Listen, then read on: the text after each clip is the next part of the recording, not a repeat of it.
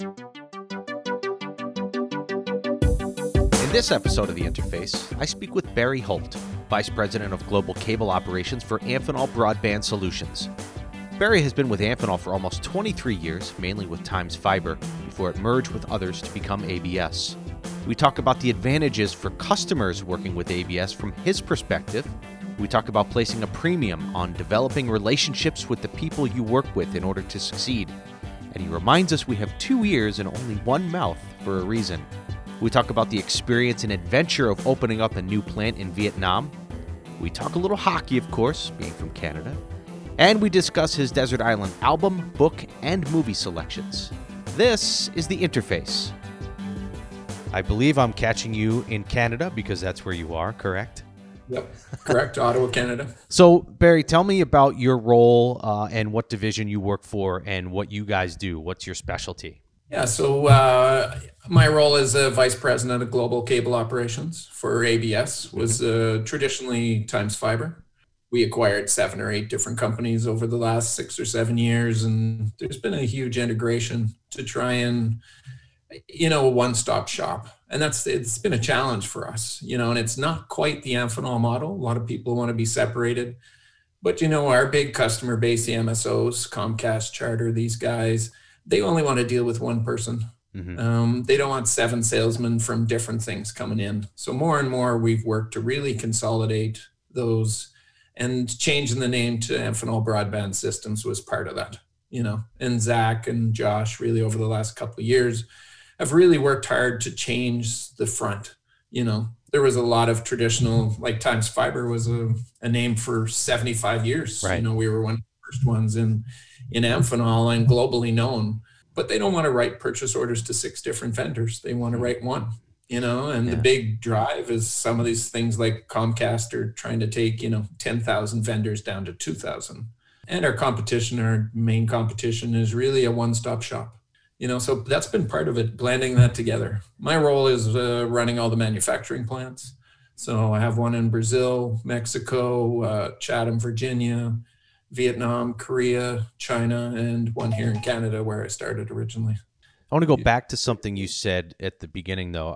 I don't know if you've had a chance to listen to it yet, though, but the episode we actually just released was with Matt Shapson, and he talked a little bit about the transformation into ABS and everything under one storefront.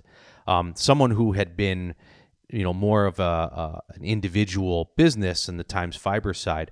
What was that like for you, and what were the challenges for you to become more, again, as you said, kind of outside of the Amphenol way, to combine a lot of these businesses into one called ABS? What were the challenges for you? A lot of it is different cultures. You put these companies together, they got different cultures, different backgrounds, different reporting structures. And I think that was the big, how do you pull everybody into the team? And I think for a lot of people, for myself, it wasn't so much, but I could see a lot of people, it's losing an identity, something that, people are all rewarded by a reward structure, and every company's got its own reward structure. So a lot of these people, followed the rules kind of in that company to get higher and higher. And then you group it together and it's almost like that's disappeared, So there was a lot of posturing, I think, a lot of people that thinking, this molds together and I just disappear. And so that's the biggest challenge, I think, that all of us had. How do we get together as a group? How do we talk? And it's one common goal. And a lot of that was clinging to the old banner, like it was, a lot of companies are not like ours. When you get acquired, they're kind of, I worked for a company years ago and we changed our name, but somebody basically walked around the office with a garbage can, all your letterhead, all your cards, everything goes in, And Amphenol doesn't do that. Right. So what we were trying to do, and when they were acquired, a lot of these companies, they were told that would never happen. So all of a sudden you're trying to get together and say, just let the name go. You can't be Times Fiber anymore. You're going to have to be ABS as one group. And I think that was the biggest challenge. I think once we got over that and people realized that you're not disappearing, we're stronger as a whole. And it really wasn't an internal shift that was based on structure or, ego. it was driven by the market, Mm-hmm. and I think everybody saw it. So we knew we had to do it. But I think that was the biggest challenge. Just a lot of people playing in the same sandbox is tough for Yeah, F&O guys. and obviously it's worked. Yeah. And people I think now are accepting of it, and it's been a normal part of life for people within that ABS group. So what have you seen that have been the biggest changes since that's happened? Because this is sort of specific to this market that you're in, but what have you seen as far as, what are the improvements that have been made as a result of you guys coming under one storefront, as Matt said? I think the biggest one was, a pooling of resources. Everybody was struggling in their own. You only have so many engineers, you only have so many salesmen, and as once everybody started to work together, all of a sudden you have more diversity, some different skills in engineering that we probably would have never hired ourselves. The same in sales guys with contact and expertise in stuff that we never touched in. So I think that's been our biggest strength. In the front, the customer only sees one face, but in the background, you can pull together 6 or 7 different engineers from different divisions, hack it out, fight among yourselves, and then come with an answer to the customer that they think was instantaneous. But in the background, I think that's the biggest. It's a larger pool of resources of diversity you wouldn't have as one company, and part of the reward structure, like I mentioned, you just weren't rewarded for those. That wasn't part of it, right? Sure. So when you meet with new customers, right, or someone who doesn't know a lot about what ABS does, how do you now, and you and others on the team that would potentially do this, how do you present yourself? What do you say to people, to new customers, to say, this is why I think you should choose to work with ABS? What would you typically say? I think the best is it's a one-stop shop. Amphenol's infinitely diverse now. You don't have to talk to 10 different companies or anything. Let's work with your problems. What's your pain? What do you find in day? What's your frustrations and stuff? And we can help solve that. So I think for us, we look as a partner. We're there as a salesman. Obviously, you're trying to get you to buy from us. But the biggest part is you've got problems. We can help solve you with your problems, So a lot of the times we introduce ourselves, we're here to help with your pain. What keeps you up at night? What frustrations do you have? We've got a diversity and a skill set that can help you with that. For us, the cable industry and some of these guys, it's still relationship based. It's not 10 vendors just on a bid online.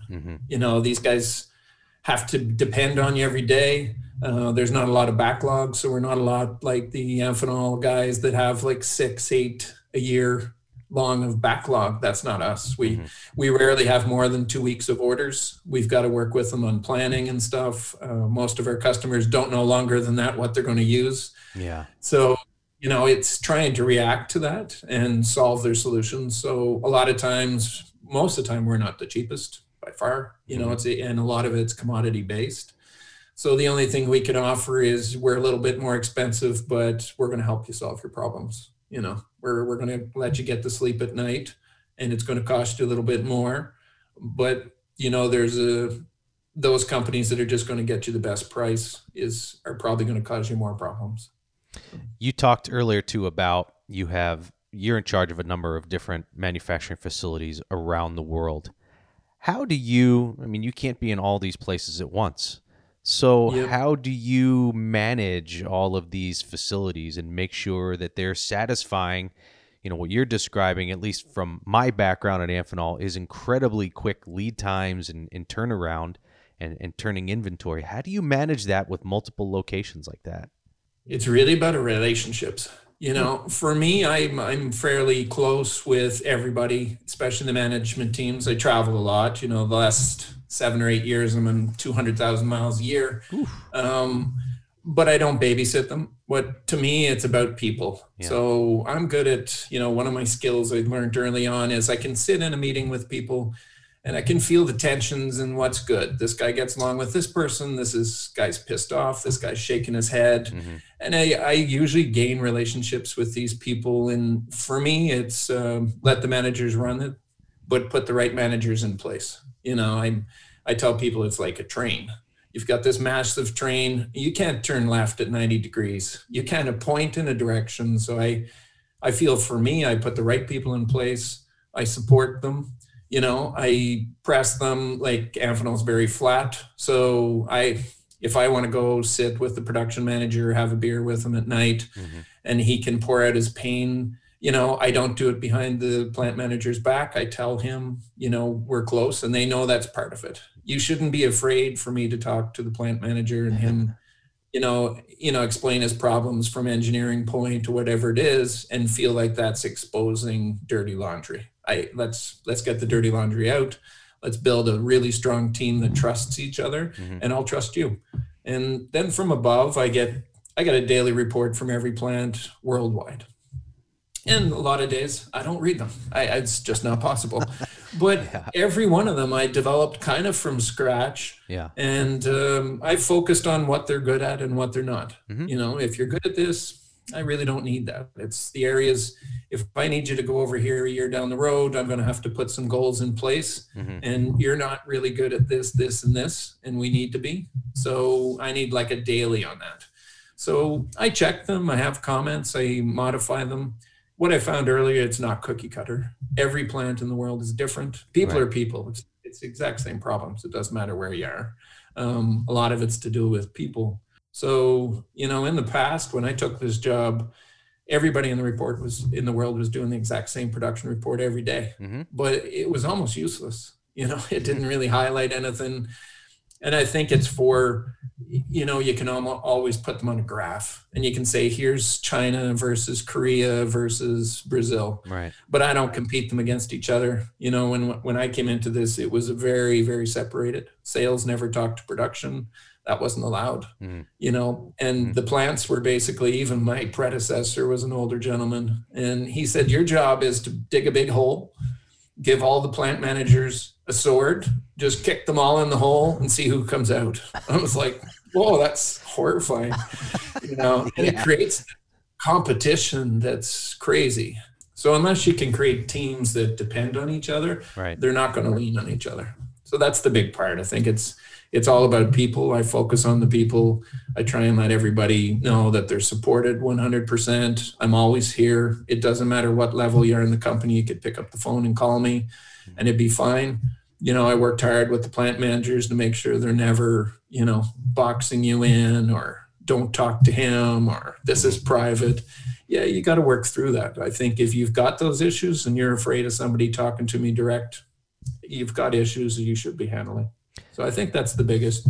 You can't micromanage them, though. Yeah, it sounds like you have, I don't know if this is something that you were just born with or learned over time, but a high level of emotional intelligence in that you realize how much this really, you could be the smartest person in the world and have all the resources at your disposal. But if you don't personally connect with the people that you need to rely on to get the job done at that emotional level with one another, then you're always gonna struggle. It's interesting the way you describe it, because everything you talk about kind of came back to that, really getting to know the people and listening to them and communicating. Yep. It wasn't techniques, it wasn't graphs and charts and how to do pivot tables and all that sort of stuff. It was, I need to know this person. I need to be able to rely on him or her to get the job done. Yeah. Yeah. I grew up in a small town. It's 9,000 people.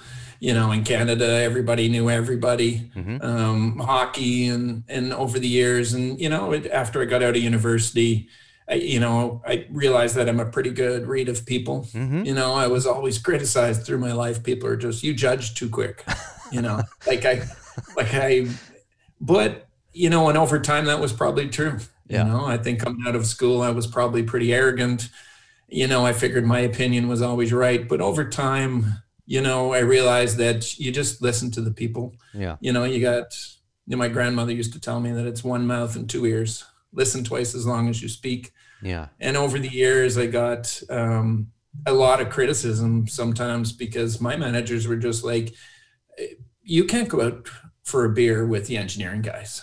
You can't have a personal relationship with them and be a manager. And I fought that from forever. Yeah. I think there's a really clear line.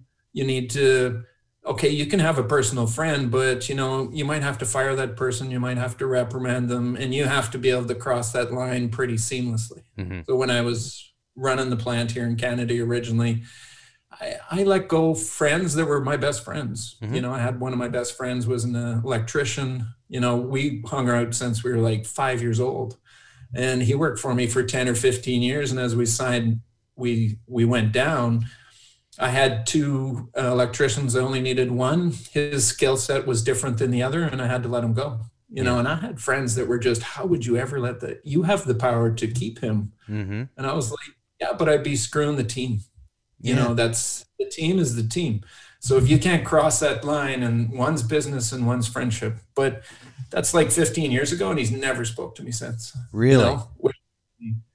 But for me, it's like, that's his choice. And I still have, I would say, 10 or 15 like really good friends worldwide. Mm-hmm. And, they're not the plant managers. Some of them are lower level. So, and I go out of my way. If I go to Virginia, I take the customer service out one night. I take the engineers, we try and I want to know their pain, and just, if they know, I don't want them to tell me what they think I need to hear.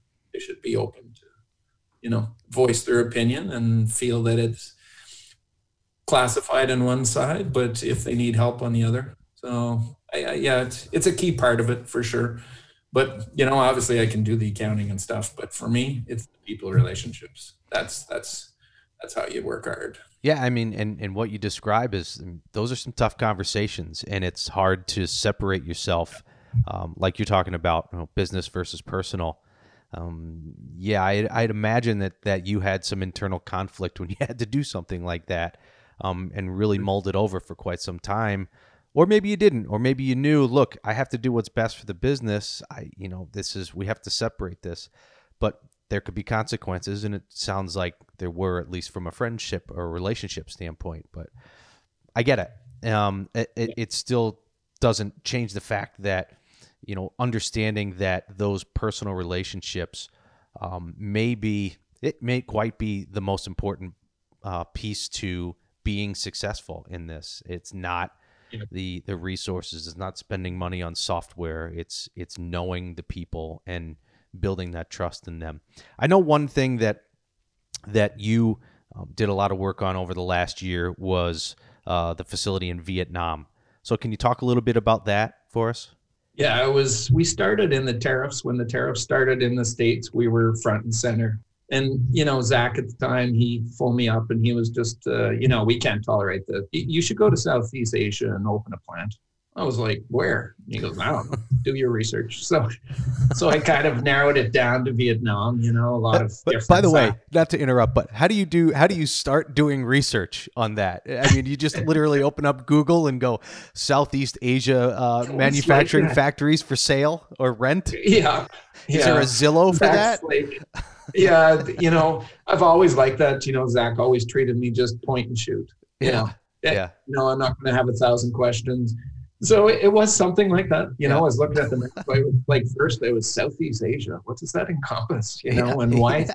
So then the research showed that a lot of companies were going to that area. It's close enough to China. The wages are still pretty low.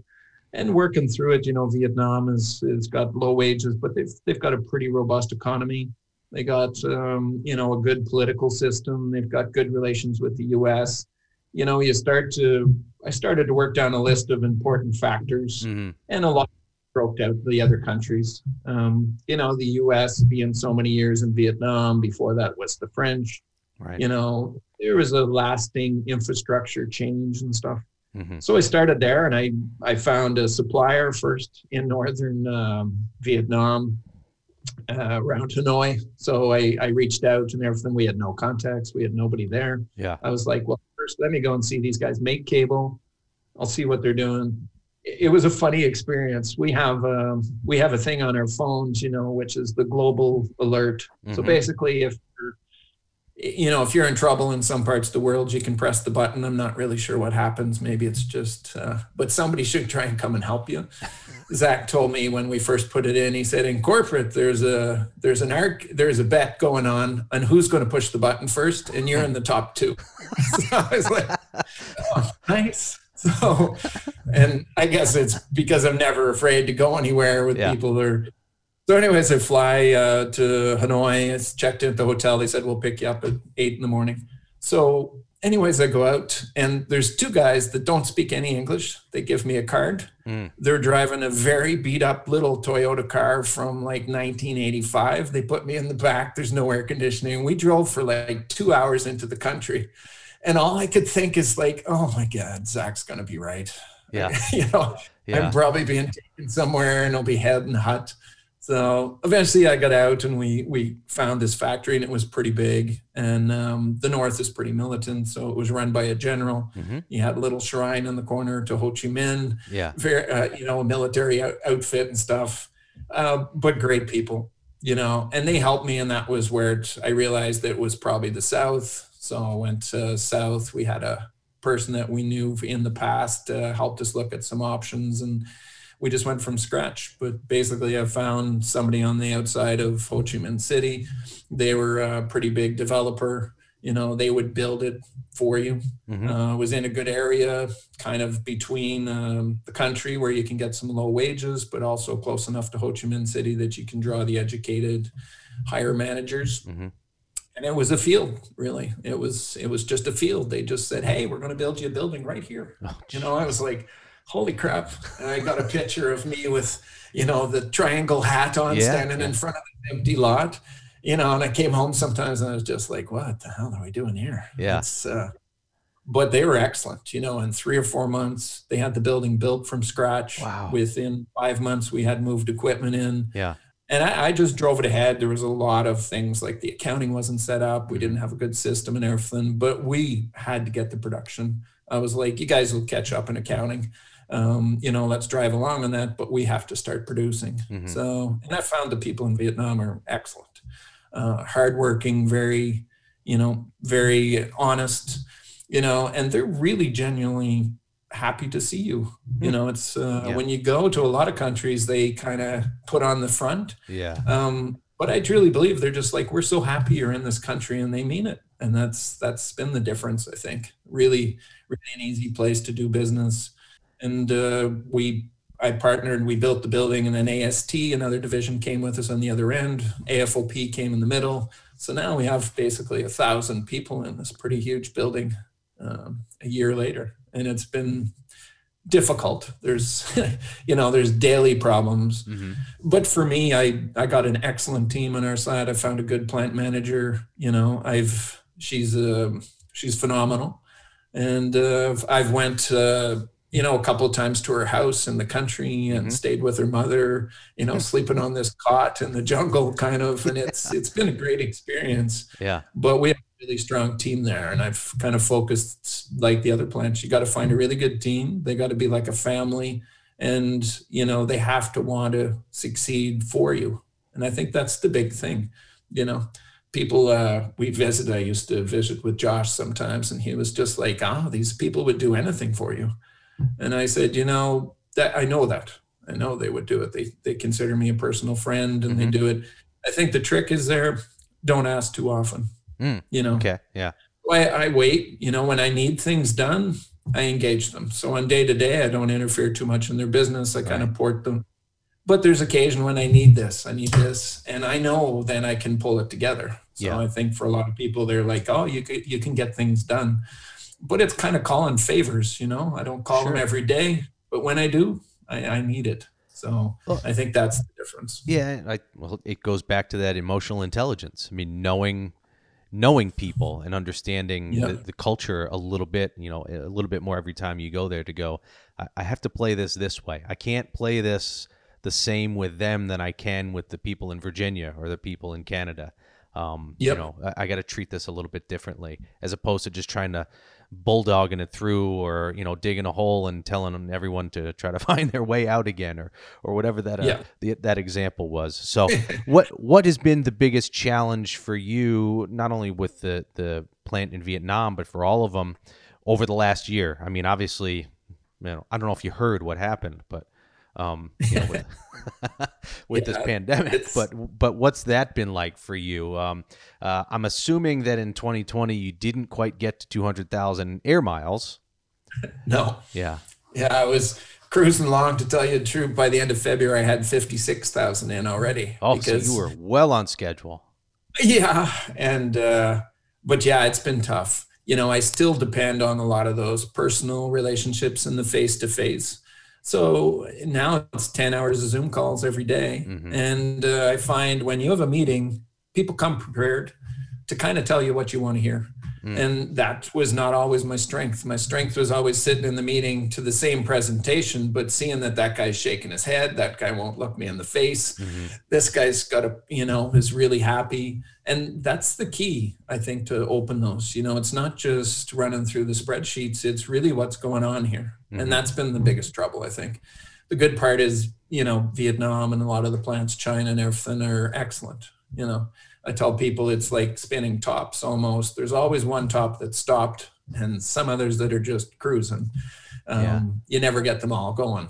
Sure. So, this year really struggled with Mexico. It's and when I'm there, I can solve a lot of the things and work them out. But when you can't travel there, they ran into the pandemic and then the border problems and then, closed and open. It was a lot of difficulties, and over the calls, that's hard. Some people say it'll never go back the way it is. It'll always be Zoom, but that's, as soon as they let me on a plane, I'd be gone. I have a lot of good friends, and you have to focus your travel where you get the biggest bang for it. You're in and out in a week or so, part of that is travel. So you got to make good use of it. But without that travel and without no ability for face-to-face, that's difficult. There's some things that just take a lot longer. They take months to solve that you might solve in a trip. Yeah. So that's the biggest problem. So I do believe some businesses will just stay. Most people will work from home. Mm-hmm. But our business has never been that. And I don't think it's going to change anytime soon either. Yeah, I imagine you're itching to,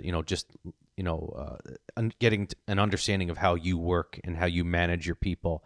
I imagine this has been as tough for you as maybe anybody, because you can't look at those people. You can't get that vibe from the room of what's going on and read the temperature, because Zoom, while it's been phenomenal, Zoom or technology like that has been a lifesaver for billions of people around the world over the last year. I mean, let's not discount that. And by and large, powered by cables and connectors and things that you guys have made, by the way, which is the odd part about it.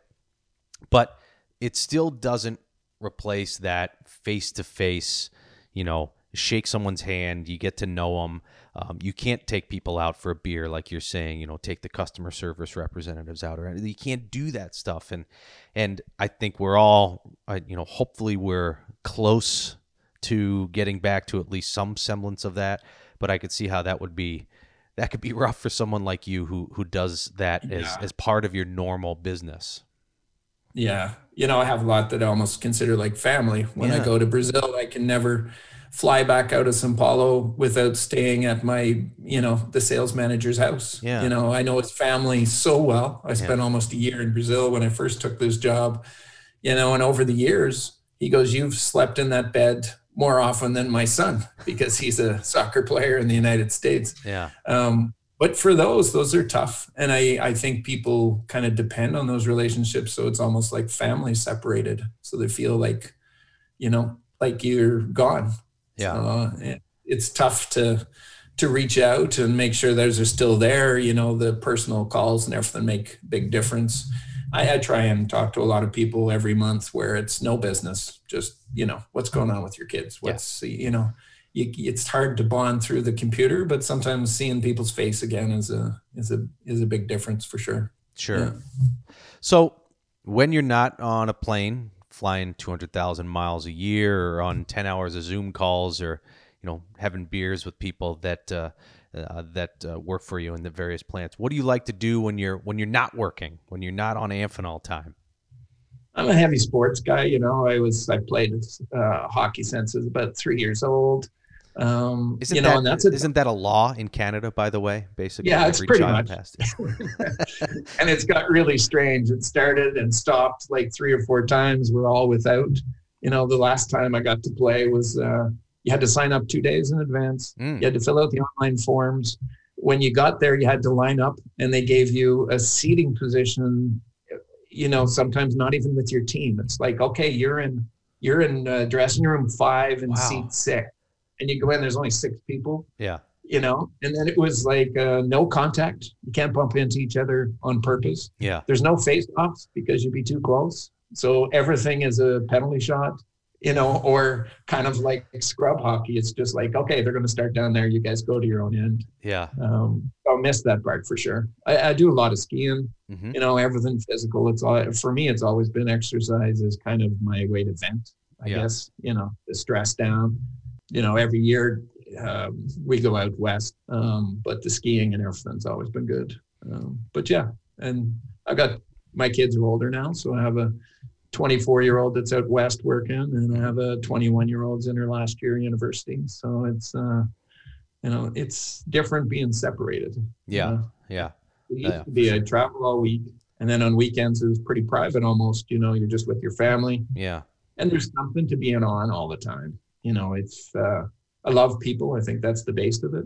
But a lot of times I didn't need that, beer with the friends every weekend and stuff, because I kind of got it all week. So when I was it's like bringing myself down, because everywhere you go, especially if you only visit every 6 or 7 weeks or something, by the time you go there, everybody's kind of got like 15 minutes of your day or of your week that they want. Yeah. I need this. So you get there and it's like 6 a.m. You get off the plane, somebody picks you up.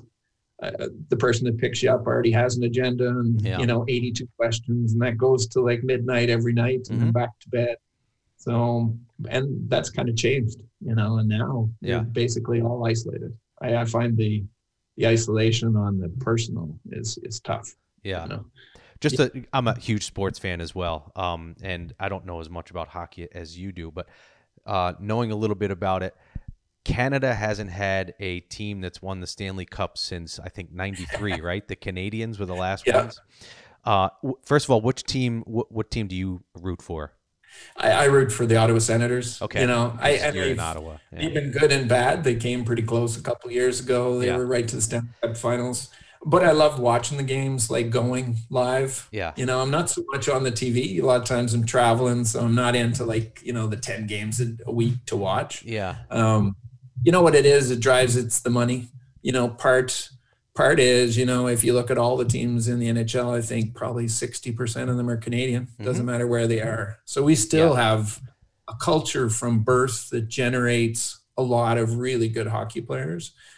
But the opportunity to live in the States for more money, more support. Our system in Canada is different. You can't go to university and get a scholarship. Scholarships in Canada are given out for academics, not sports. And part of that is they're run partly and supported by the government. And the general feeling is that you can't give athletes free education if the public's paying for it. Right. And our stadiums and stuff and the support of the communities, they kind of have to support themselves. But in the States, totally different culture. You guys are taxpayer funded. Hey, college students, huge. Yep. Everybody supports it. No questions asked if you're going to put $100 million stadium in a town. Here, it's just not done. Yeah. So that support really has drawn the athletes south. And I don't know if it'll come back. Even some of the Canadian teams really battle. Yeah, but what I was going to ask though too was that with the drought being so long, would it matter what Canadian team, like if the Vancouver Canucks won or the Winnipeg Jets, would you be just as happy? Canadian. Yeah. No, that's I was curious. Yeah. Yeah. And, a lot of people point to the Olympics and the junior hockeys, and they're just that's all Canadian, and we dominate that usually. That's true. So it's still, there is a lot of pride, but, it's not so patriotic as you guys. For us, a lot of people love the players and they love the team, and it doesn't matter if they're playing in Las Vegas or Vancouver, they cheer hard. Yeah. So it's all right. So we'll end with this, Barry. I stick you on a desert island. You can't, you're stuck there now. No Zoom, no anything like that. So you can't talk to any of your customers or your factories. But I allow you to have one album, one book, and one movie with you to entertain you. So we'll start with album. If you could think of one album you'd want with you, what would that be? So I've got to fall in love with these guys. I don't know if you know Greta Van Fleet. So Yeah. these guys are like, it's really like, even the story is amazing. Their music is amazing, but it's 3 kids, 20 years old, all brothers. The Yeah. drummer lives across the street, and they've really kind of created something that people would say is a copy of Led Zeppelin. But for me, I don't think it is. I really love those guys. Yeah. So that'd be the first one. For books, I mix it up. That's a tough one. I read 3 or 4 books a month. Yeah. Wow. I try and do educational. Mm-hmm. So I always do a business book, and but if you spend a week or 2 reading a business book, sometimes it just it's a way to go to sleep at night, I guess. And then I got to do something. I like John Grisham, books like that, Right. that are a bit candy. Mm-hmm. I like biographies also. So I don't know. The book would be a tough one to narrow down. Maybe a large biography. Yeah. How about a movie? Oh, movies, I'm always action, to tell you the truth. I love the action. I'm not, it'd probably be an adventure movie or something like that if I had to watch it over and over. Yeah. I love that. Maybe that hero type, or, I think more it's I love people that show personal perseverance. Mm-hmm. They overcame the odds to become something. And that's kind of the background to all the Avengers, people that had this talent from birth, and it was a danger to everybody, but harnessed it to help. That's I love these type of movies where it shows people succeeding, like Good Will Hunting or something like that. Oh, I love it. Yeah. That would keep me entertained too. Yeah, true. Nice. Well, listen, Barry, I appreciate you taking time today to speak to me, and I'm glad to learn a little bit about yourself. I find your story really fascinating, and congratulations on everything you've done, specifically with the factories over the last year or so in Vietnam. And I wish you and the family and the team all the best of luck. Thank you very much for having me on, for sure. And sometimes we'll meet in person.